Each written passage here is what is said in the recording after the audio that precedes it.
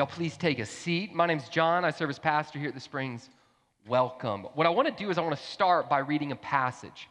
If you've been traveling with us over the past couple weeks, we've been working our way through the book of Matthew. We're in Matthew chapter 3 today. I'm going to start by reading chapter 3, verses 1 through 12, and then we're going to jump into it.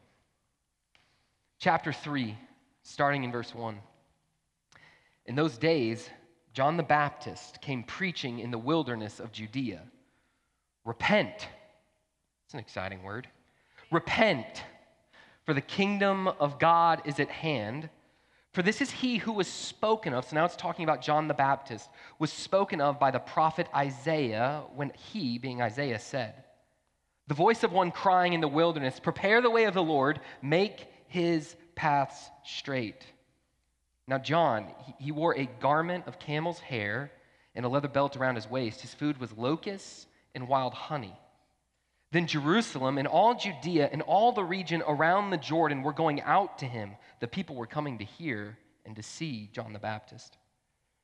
They were coming out to him, and they were baptized by him in the river Jordan, confessing their sins. But when he saw many of the Pharisees, the Sadducees, this was the religious elite of the day, the Pharisees and the Sadducees coming to his baptism, he said to them, you brood of vipers. It's a nice greeting. You brood of vipers, who warned you to flee from the wrath to come? Bear fruit in keeping with repentance. Do not presume to say to yourselves, we have Abraham as our father, for I tell you, God is able from these stones to raise up children for Abraham. Hear this. Even now the axe is laid to the root of the trees. Every tree, therefore, that does not bear good fruit is cut down and thrown into the fire. John continues, I baptize you with water for repentance. Now this, he's going to start talking about his cousin, Jesus, King Messiah. But he who is coming after me is mightier than I, whose sandals I am not worthy to carry. He will baptize you with the Holy Spirit and fire. His winnowing fork is in his hand. He will clear his threshing floor and gather his wheat into the barn, but the chaff he will burn with unquenchable fire. Happy Sunday, church. Summary of this message. Repent, for the kingdom of heaven is at hand. See, it's an interesting thing, like if you grew up in church, you've heard this word repent, or even just American culture, you've heard this word repent. But this word, when you use it, it carries what we would call like a negative connotation. Like if you're a follower of Christ, this is the word that, if we're honest, we don't really like it. If you don't believe in Jesus, perhaps this word is part of the reason you don't. Like what do you think of when you think of repent? What comes to mind? Like what comes to mind for me, and this is probably a little cliche, but maybe it's true for you. It's the person at the sporting event or the downtown gathering that stands there with the microphone, screaming with this heart of condemnation of sin that sets forward eternal consequences as the primary reason by which you must turn by faith to believe in Jesus. Have you ever had a moment where you've come and you've heard someone yelling and screaming, repent? Have you ever had a moment where if you're a follower of Jesus Christ, right, and you're going to an event, let's say you're going to a sports gathering or something like that, you're going to an event and you're with someone who doesn't believe in Jesus. And then you walk past and there's a person, oftentimes for some reason they stand on a bucket, I don't know why, but they stand on a bucket, there's generally a sign, there's a microphone, and they're yelling, repent, repent, repent. And then you got to spend the next 5 to 10 minutes explaining to your friend, hey, here's the heart of this message. Here's how, yes, there can be some truth in what they're saying, but there's a huge difference between what and how. Like this word repent, it's kind of like leaves a bad aftertaste, perhaps in your mouth or in mine. When was the last time you had someone look at you and say, hey, the real thing you need to do, repent? Well, it hasn't happened to you all that recently. It's kind of like a negative. It's a hard word. Here's what I want to show you guys today. Here's the beautiful part of what John the Baptist is doing in this public profession, proclaiming the way of the Lord to make straight the paths of Christ. He's going to redeem something. He's going to show you, and he's going to show me. He's going to call it to this first century Jewish audience. Repentance is a good word. Repentance is a good word. It's not something that's meant to solely heap a sense of shame and guilt and condemnation on you, but that's what we think it is. This past week, I even researched this word just a little bit, not extensively. I went to a really insightful website, thesaurus.com. Brilliant, I know. I typed in the word repent. Thesaurus, if you don't know what that is, go talk to a teacher, right? There's synonyms and there's antonyms. Here was synonyms for the word repent, as defined by dictionary.com, thesaurus.com, a dictionary. This is an unbiblical definition. It said, what does it mean to repent? It means to atone, to show penance, to regret. My favorite one, to see the error of your ways. But then it's antonym. See, oftentimes you can describe something, what it is, by explaining what it is not, an antonym. The antonyms that it had for the word repent, I was shocked. The antonyms were, be happy. Is the opposite of repentance happiness? No. The other antonym that it had is the opposite of repent, praise, celebrate, rejoice. John is going to show you, and he's going to show me how repentance, the opposite of that, it is not be happy. Repentance is an invitation to happiness, to freedom, to life. The opposite of repentance and it being a good word, it's not so you can finally come and live a life of praise and celebration and joy. No. Repentance is on the pathway to that. See, guys, biblically, to define what this means, because this definition is wrong, to define what repent means, it means to change your mind, to turn back. You see, repentance, biblically, it does carry a connotation of you have to turn from your sin. Your Bible's very honest about that. John, he is not going to shirk that truth. Sin brings pain. You got to turn from it. But what do you turn to? You turn to God. See, the word repentance, we think it's just condemnation and shame. It is not condemnation. It is invitation. Repentance is a good word. We're gonna see this again as we study Matthew chapter 3. I can't wait. We're going to look through this through the first 12 verses, where we're going to see it in kind of 4 sections as we talk about John the Baptist's life. First thing we're going to talk about is the mission. What was his mission? What was he on? All of that. The second, we're going to talk about the man. Who was he? Like, guy's got camel hair. It's a little weird. He's eating locusts and honey. What's that all about? The third thing is his message. And the fourth, we're going to talk about, and you're going to feel the tone change. It's going to get a little heavier as we talk about the magnitude. So if you have a Bible, again, now you can turn to chapter 3, or you can look it up on here.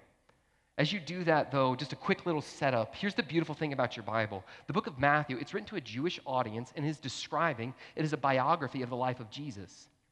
From the end of chapter 2, if you're with us last week, we talked about Mary and Joseph fleeing from King Herod as King Herod tries to kill the Christ child.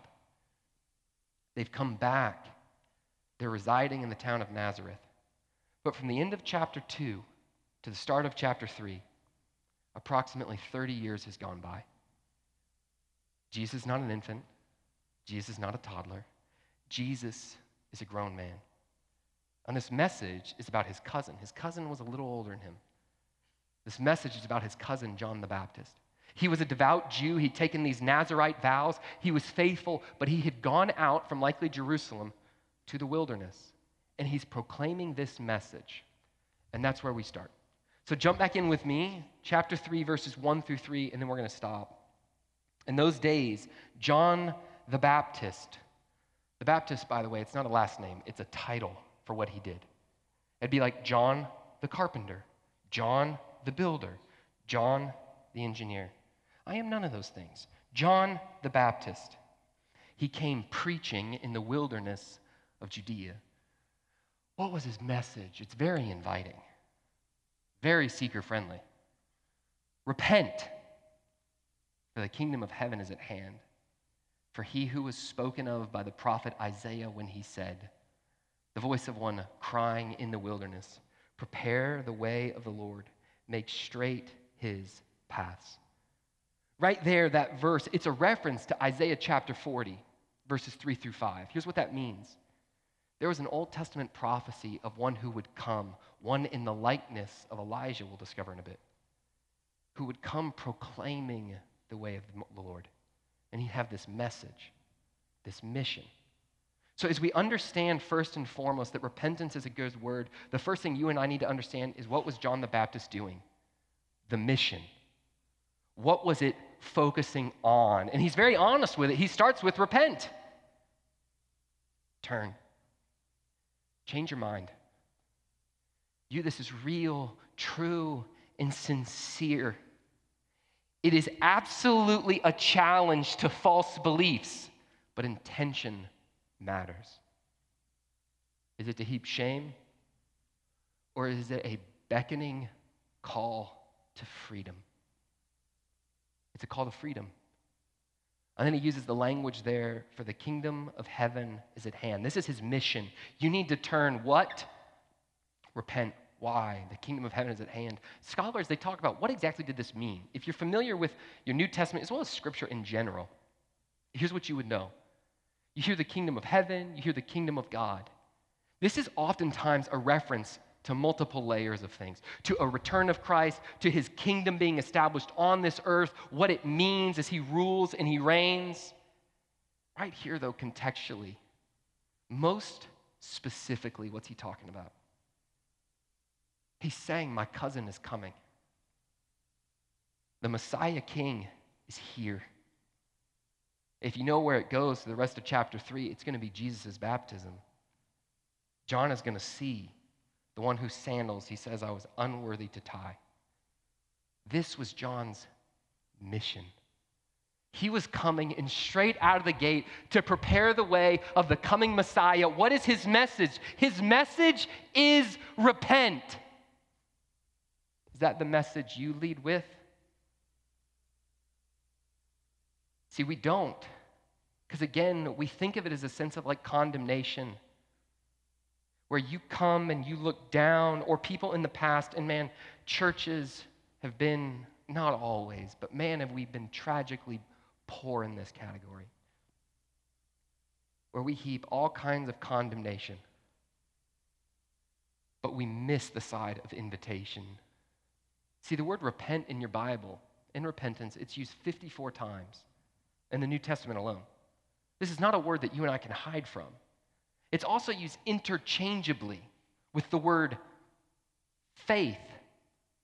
You see, faith, it means to turn to God. Repentance means to turn from sin. They are two different sides of the exact same coin. John, in his message, he's saying there's a God in heaven that wants to know you. He's saying, repent, turn by faith. Will it change how you live? We're going to talk about that. The answer is absolutely yes. But it's a call to something different. And it's fascinating, too. Why do you think he went to the wilderness? Have you ever wondered that? He could have stayed in Jerusalem. Why do you think he went to the wilderness? I'm sure there's a lot of reasons. But one of the things that scholars talk about is how he had to leave Jerusalem, Judea, that environment where everything that existed was the religious systems, the religious leaders, and the religious institutions of the day. Why? He had a revolutionary religious message. And he had to go somewhere else. And it was so revolutionary what was happening. The people were journeying what they think would have been about a day's walk to the middle of nowhere. A dry, an arid, and a rugged desert. Why? So that they could hear, repent. The King is here. Repent.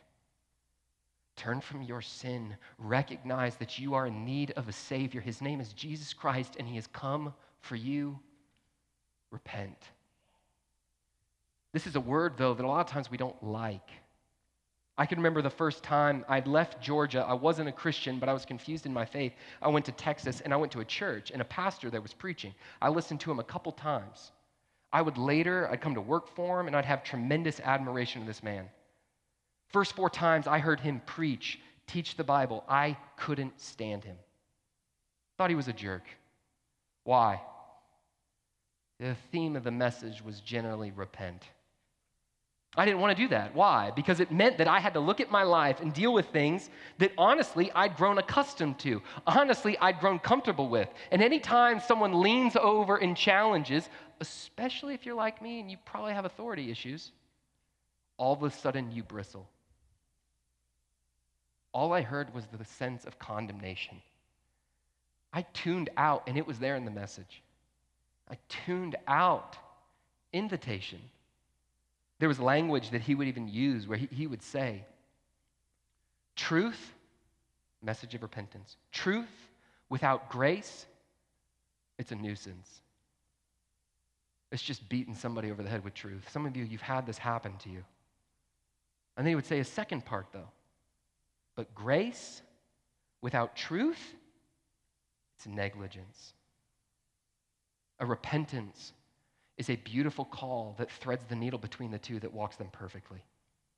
It is neither nuisance nor is it negligence. You see this exemplified in the life of Christ. He came to love with grace and truth. Repentance is a good word.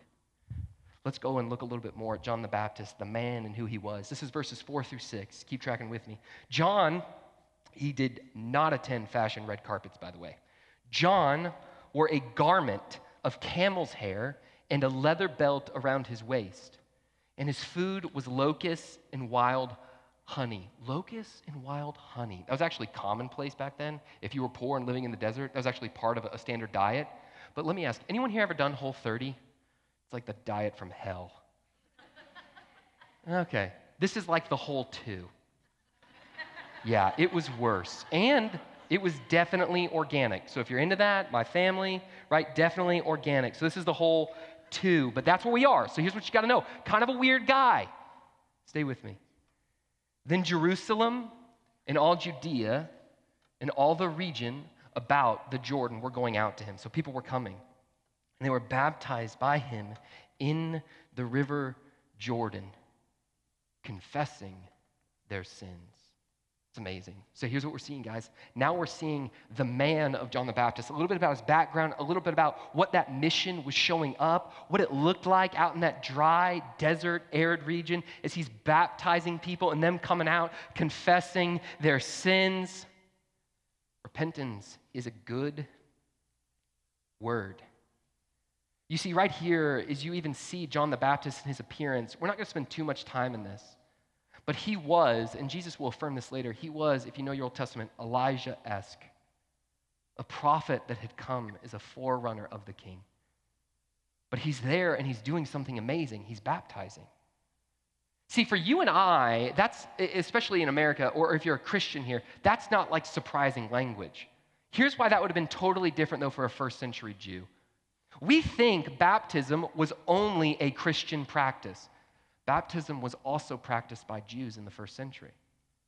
It was also practiced as a celebration of a sense of conversion, but it was for one specific group of people: Gentiles, non-Jews. So here's what that means. If you wanted to convert to Judaism as part of oral tradition, rabbinic tradition at the time, I know, stay with me, they would baptize you. Here's the amazing thing. Who was coming to see John? Jews. Why are Jews being baptized? Baptism is something for Gentiles. And if you know Old Testament or if you know history, Jews and Gentiles did not get along. It would literally take the death, burial, and resurrection of Christ to bridge the gap of all the division, the hatred, the racism, all of it. Why would they come and surrender themselves to the same action as a Gentile? Here's why. Here's why. Jews that were being baptized by John, they were admitting something amazing, beautiful, divine repentance. They were repenting. See, they were admitting that even though they had lived their lives as God's chosen and holy people externally, they recognized in their hearts that they were just like the Gentiles that did not know God. They were being baptized to symbolically show their need to be the people of God, not just externally. To say it today, not just showing up on a Sunday, not just going through the show, the routine, the check the box. Like, I've lived this. If you're here and you're doing it, like, I get it. There's nothing but grace. But it's showing I've got all the right actions, none of the right heart. They wanted to be the people of God genuinely, inwardly. They wanted to follow him. See, Jews being baptized like this, it's this crazy idea. We would talk about it today with language like this. It was a sense of, hey, for a long time, I've had religion. For a long time, I've had a metric, a pursuit of God, a way that I go about it. Right? We could talk about it like you pull yourself up by your bootstraps. Hey, I go Sunday, I give money, I show up Christmas, Easter, and when it's like a big high holiday or family comes together, I feel a spiritual sense of pressure to where that's when I'm going to pray. And then we essentially equate salvation with religion, which is where you and I, and man, I've lived this. We create this broken view that we effectively work our way to heaven by how good of a person we are. Religion. Jews being baptized, placing themselves on level ground with Gentiles. It was a beautiful, amazing recognition. I don't want the religion. How we would say it today, I want the relationship. It's a real act of faith. It's a real moment of belief.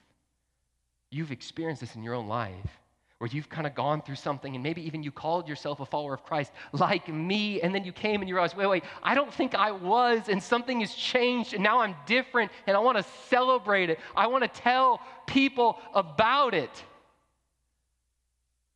Because you went from religion to relationship. See, these weren't atheist culture. They had a view of God. It would have been crazy to sit here and say there is no God. They wouldn't have said that. But their view of God, thinking, no, we are the chosen people. We'll talk about in a minute, even with Father Abraham. We're the chosen people. We have the pathway. And repentance was a good word because it showed them. He wants relationship. You're bringing religion.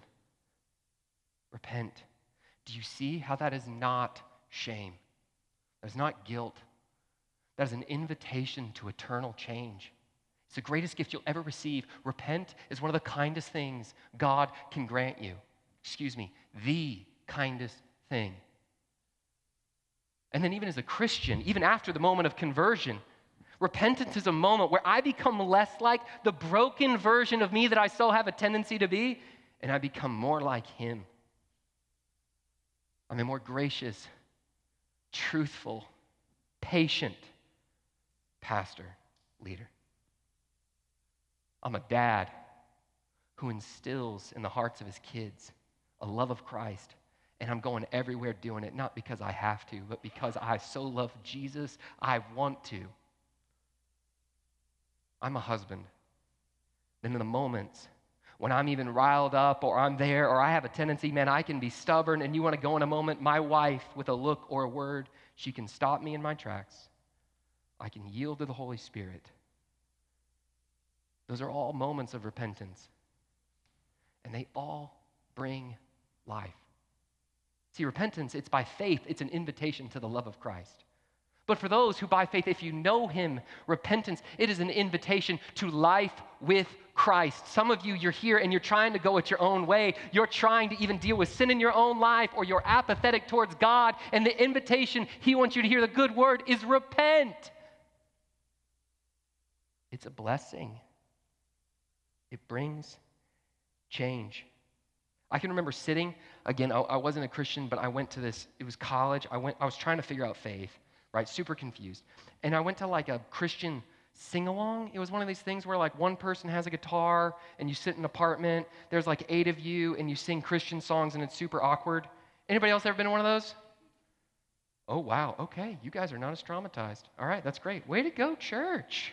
Right? Some of y'all are like, it was beautiful. Okay. Yeah, I get it, right? It's weird. But no, it is beautiful. I love worship. I can remember sitting there, and I can remember There's a drastic difference. I even knew some of the songs we were singing. There's a drastic difference. They sang from a heart of love. Like when they thought of God, they really did enjoy him. They felt this sense that Christians would describe to me later of grace and forgiveness. Like a sense of paternal connection to a family of God. I just felt out of place. That season of my life was just marked by religion. I didn't understand the message from the man, John the Baptist. I didn't know repentance was a good word. I was just trying to change my behavior. He wanted to change my heart. He wanted to change my mind. He wanted me to turn back. Let's look at verses 7 through 9 as we continue to journey through how repentance is a good word. 7. But when he saw many of the Pharisees and the Sadducees, these are the religious leaders of the day, right? Think like the Jewish special forces. And here's the fascinating thing too. Pharisees and Sadducees did not get along. We don't have time to break it all down. They did not get along. They were divided. But you know when they became united? Against the message of repentance. Let's see that. But when he saw many of the Pharisees and Sadducees coming to his baptism, he said to them, "You brood of vipers, who warned you to flee from the wrath to come? Bear fruit in keeping with repentance." And then I love this, because John the Baptist, he's in this sermon, and he has this moment. I imagine the Holy Spirit's just helping him as he's teaching these people, and the Holy Spirit's like, "Hey, here's what they're thinking. You just told them to repent. Here's what they're thinking. They're thinking they don't need to. Why? Because their father Abraham. Because their lineage. Because the family that they are a part of. Hey, John, say this." He goes on to say, "And do not presume to say to yourselves, 'We have Abraham as our father,' for I tell you, God is able from these stones to raise up children for Abraham." You see, and there's a part of it where there's grace and understanding, especially with some of the Old Testament language. But what Jews in particular, they'd misunderstood is they thought the kingdom of heaven was primarily and essentially almost just for them to a degree. It had always been open. God had used the Jewish people as a message to save the world. But there was this sense of my eternal security, my connection with God. It's my ethnicity. It's where I was born. It's my family. Couldn't be further from the truth. So what John's going to do here is he's going to call to repentance. As we see, repentance is a good word. But this third section, we're going to see this is his message. I love this. See, John shows that repentance by faith is what saves. Here's the scandalous part of this. It's not by being religious. You see, John, he shared an honest message of repentance that would have shocked these religious folks. This would be like someone coming today and preaching this message of, "Hey, pastor, repent. Hey, Christian folk, repent. Hey, head of Christian school, repent. Hey," this one wouldn't be that scandalous. "Hey, politician claiming to be a follower of Christ, repent." Where we would think, whoa, no, they're good. You know, I led to Christ 2 people before I became a Christian. Yeah, I was so confused. Repent. It's this message that he comes. He shares with them this honest message that would have shocked them, and here's why. They were the religious leaders. They were the ones with the connection to God. And he's saying, no, you got to change. You might have all this show of external, and it's a charade. It's hypocrisy as you see that in the rest of Matthew. He's after the heart. He's after the mind. He wants all of you, not the show. First thing John does is he rebukes them. "You brood of vipers." See, they're in the desert like vipers. I don't know if they were all around, but they definitely knew about them. What's true of a viper? Creepy, deadly, sneaky. He goes on from the rebuke and he warns them. "Who warned you to flee from the wrath to come?" I love this. Here's the thing. This is Old Testament language. These Pharisees, the Sadducees, they knew their Old Testament. So right there, John is saying, "Hey, who's warning you to flee from the wrath to come?" They would have thought, wait, you're warning me to flee from wrath? No. I'm Jewish. I'm the leader of this. Like, I'm Jewish special forces. You got to tell this to the Gentiles. You got to tell it to the people who don't believe. And John's like, no. I am talking to you. This is God's language for you. Like Old Testament says, hey, we're going to let justice roll down. He's after the heart.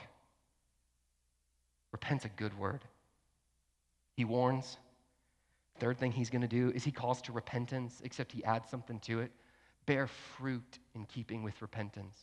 Remember how we said, right, faith and repentance, it's two sides of the same coin, right? Here's what's true. Repentance evidences itself over time. It shows up in action, in attitude, in disposition, in lifestyle. It's true that you can come and at least be confused, if not concerned, if someone says, I've repented, and there's no change. Does that mean that all of a sudden followers of Christ just get their act together, they stop sinning, they never have problems? Nope, not true. But is repentance meant to be normative to where you and I bear fruit as we do it? Yes. See, this idea of fruit, it's going to be actually an image that John's going to develop in this section and the next. It's literally speaking to the idea of a good tree has good fruit. Final thing, he corrects them. This is where we said he kind of sees into the heart. He says, we have Abraham as our father. Lineage doesn't save you. Your parents' faith doesn't save you. Right? Here's what was true. I'm trying to think of the most like spiritual Christian in America. Like Billy Graham's kids, they won't go to heaven because Billy Graham was their daddy. I don't know Billy. I know he's passed. But I imagine he sought to impress into them the love of Jesus Christ. But that is an individual thing. There's no umbrella where you get to hide behind a sect, a tradition, a family, a pattern. It's you and the Creator. Guys, this is a moment where it's an amazing thing that can be said. The other thing that can't save you, we talked about this a little bit, but like religion and relationship, you could almost say religiosity. Very similar, yet different in this way. Right? This is especially true, like if you're here and you're wrestling with faith, or you grew up and you're just so culturally Christian, you don't know the difference. Like the reason you don't want to watch nudity is because you don't think you're supposed to. Not because you recognize it as an offense before God, who's called you to something else. The reason you don't steal is because there's an intrinsic sense of morality within you, and that's not all bad. Not because there's a God in heaven who's called you to be marked by giving.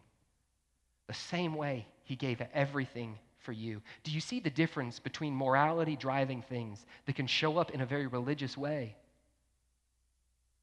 and a real love, a real faith?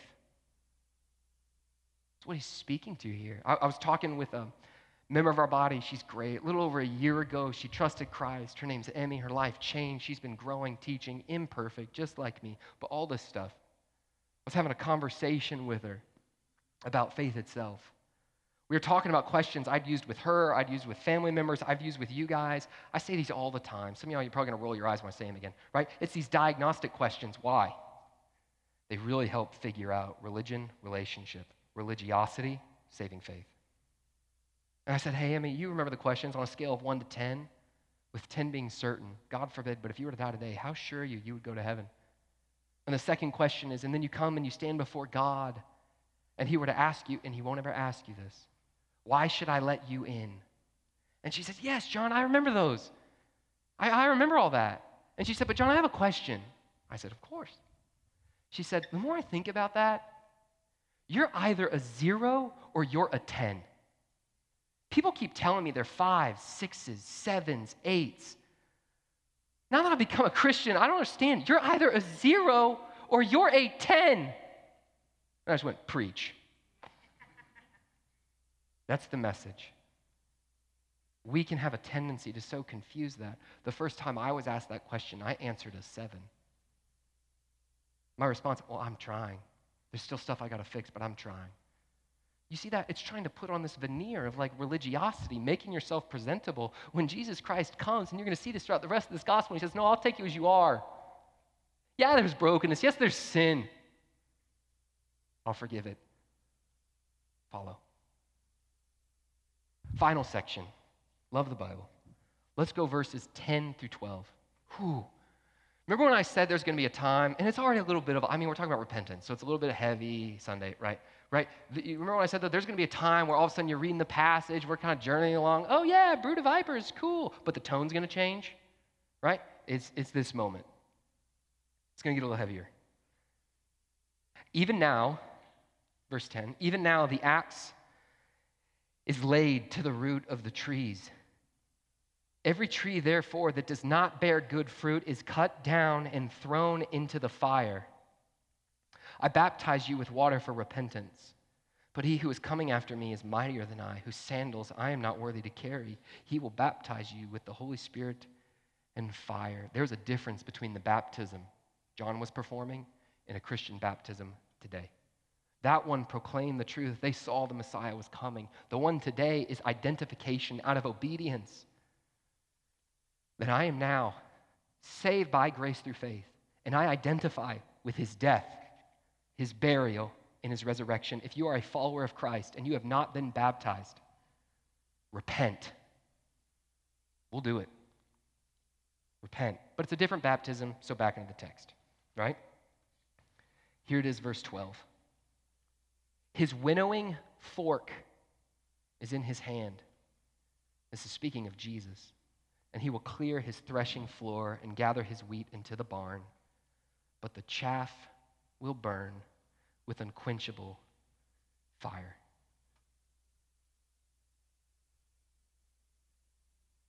It's a picture of the magnitude of this message. This is a part where a lot of times you don't like to lean into this, you don't hear this, but church, we're going to preach this. It's a magnitude in the sense of what is at stake. You see, farmers, they would create a place to tread out grain. So what they would do is they'd come and they'd cut into the side of a hill a flat space, a fairly large space. They'd try to level it out. After leveling it out, they would try to wet it down. They'd wait for rains and they'd try to pack it to make a hard surface. Once they would do that, they'd actually create like a wall around it with rocks. They would create a sense to where when wind would blow, the wind would not come below to the threshing floor. Then what would they do? They would throw their wheat into it. At that point, the space, it was big enough for oxen to walk through, and they would literally tie logs that would go behind the oxen, and the oxen would tread out the grain.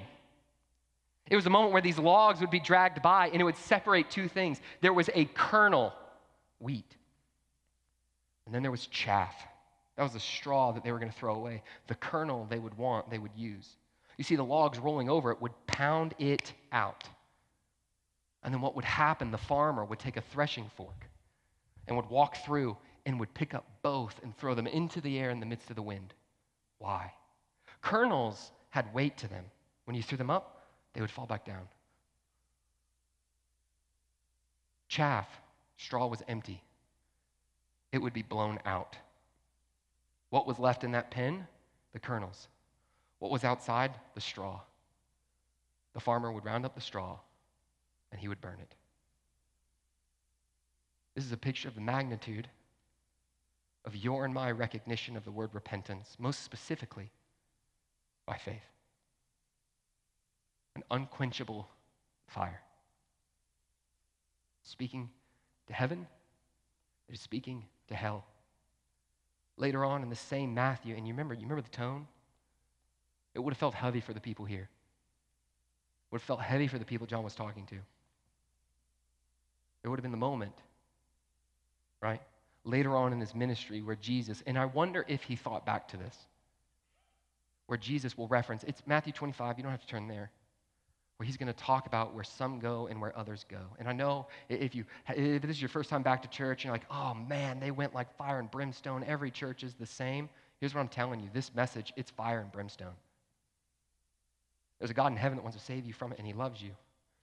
His love is the primary act of grace that he wants to call you out. I do believe that love is the primary agent of change. It's kindness that leads to repentance. But don't you dare look past the truth of repentance and how there is magnitude. There is something at stake. Jesus will say later in his ministry, he will say there's two paths. One, and he'll describe it, eternal punishment. That's his language. The other, he'll describe it, eternal life. Your choice. He loves you. I was talking with a customer service rep on the phone Friday. He asked me, or I was talking with him, asking him questions, all that kind of stuff, and I learned he lives in San Antonio. And we're talking through it, and there comes a moment where he says, well, hey, what do you do? I said, well, I'm a pastor. And as soon as you say that, no one wants to talk to you anymore, right? So you just start talking. And I said, well, yeah, man, I'm a pastor. But you're like, all right, we're here already. And I said, well, man, do you happen to have a faith, spirituality, belief system, anything like that? He says on the end of the phone, he says, well, yeah. He gets kind of excited. I'm Jewish and my wife is Catholic. I said, man, I love that. I referenced my friends growing up, all this kind of stuff. And I said, man, I love that. And I said, how did that go at y'all's wedding? They'd been married for a year. If you don't know why, Jews marrying Catholics, it doesn't always go great, especially with parents, right? Here's where the essence where it came down. I celebrated the fact there's a cultural, for him, ethnic, traditional tie to faith. And I celebrated that. But then there's that moment in the pause in a conversation where if you're a Christian, you know it. It's where you feel the Holy Spirit like prompting you to take the conversation to the next level where you really make it about faith itself. Not just learning about them, but telling them the truth. But I didn't want to do it. Why? Pride, fear, ego, insecurity. You put whatever word you want, inconvenience, selfishness. I totally agree with them all. And then by the grace of God, I was reminded of this.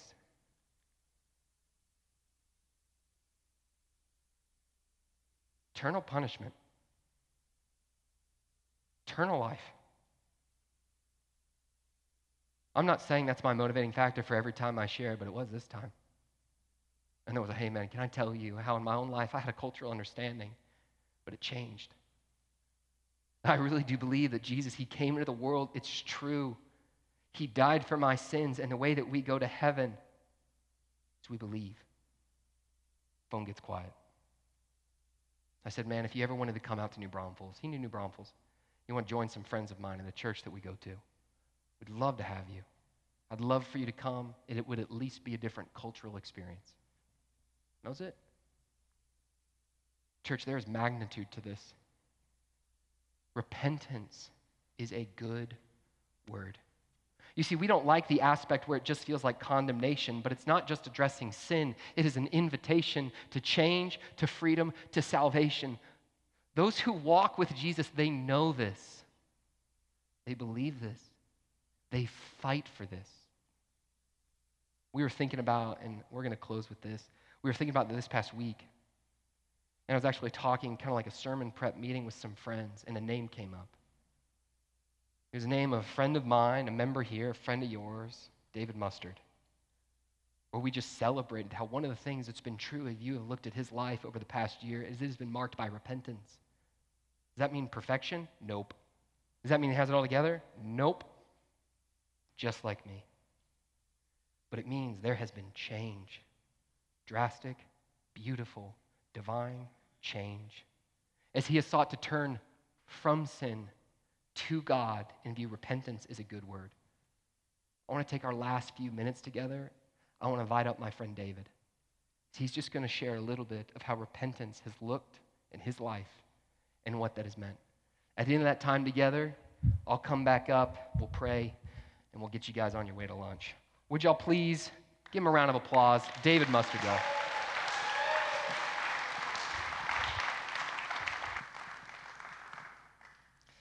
Good morning, church family.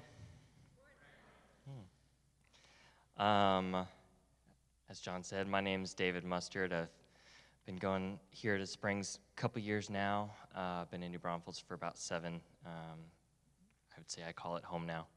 And y'all family. There have been a couple times in my life where I found an opportunity for growth in front of me. And God simply says, This change can happen now or it can happen later. But this is the next step if you want to further, your relationship with me.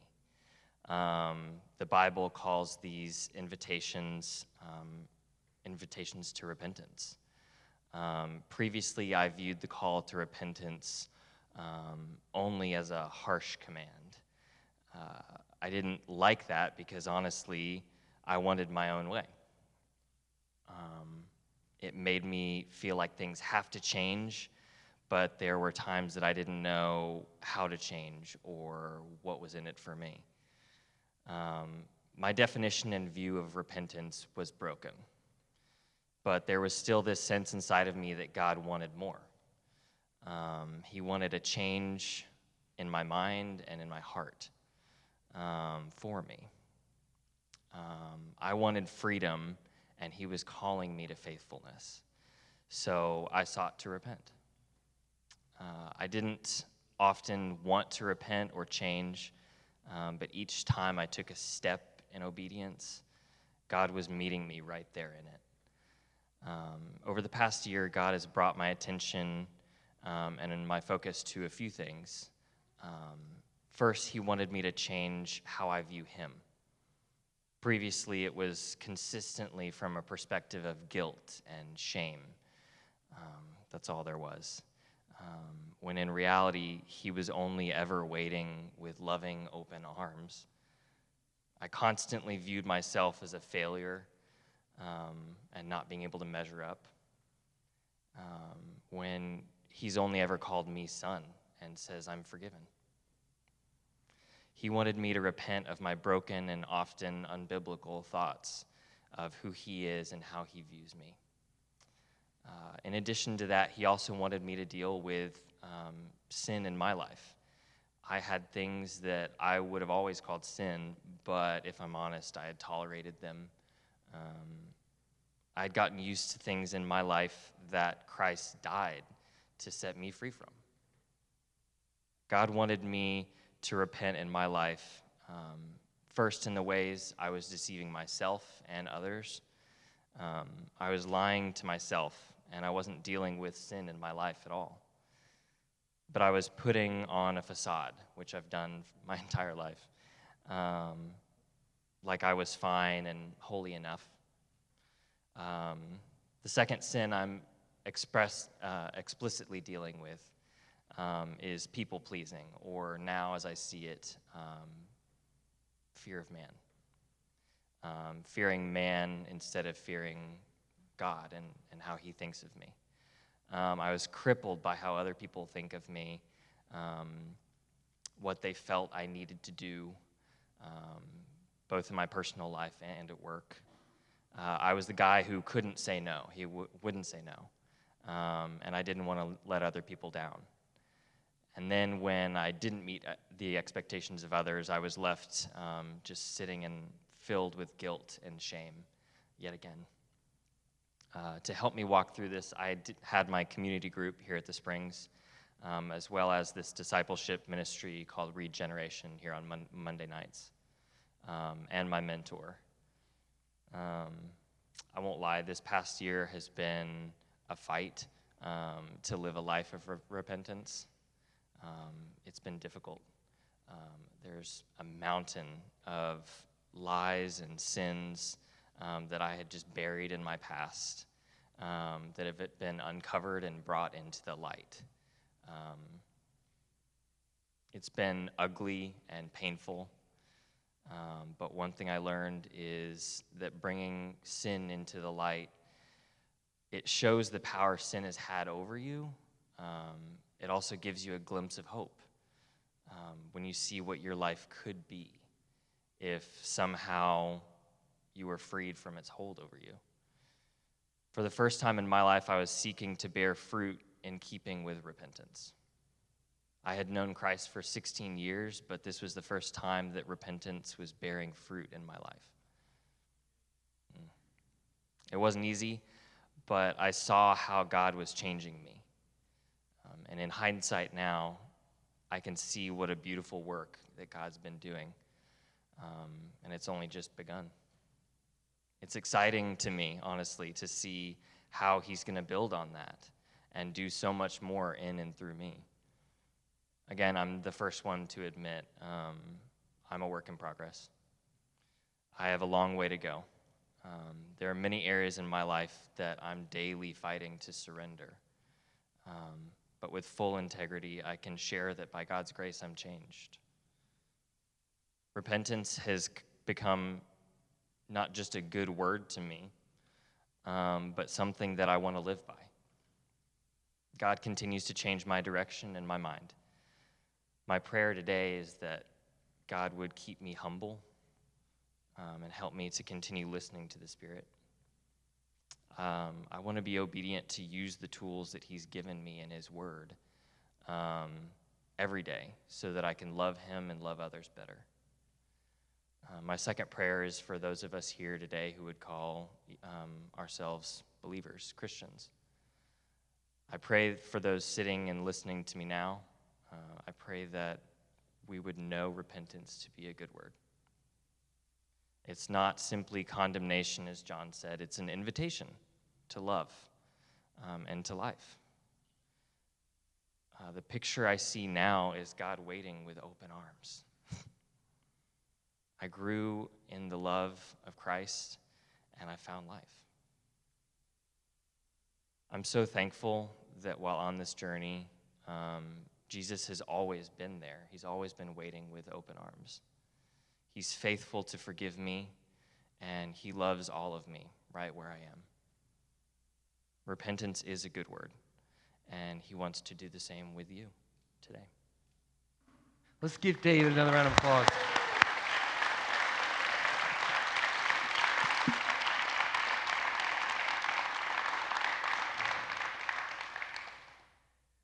You hear what he said? He said 16 years ago, repentance took place for the first time in his life. It was the moment he recognized he was a sinner in need of a Savior. He need not pull himself up, he need believe. For some of you, repent. He told you, believe. It is not condemnation, it is invitation to change. And then 16 years later, by the grace of God in his life, by the strength of his Spirit with his people, never doing it alone, repentance became a pursuit of faithfulness. Repentance is a good word. Let me pray.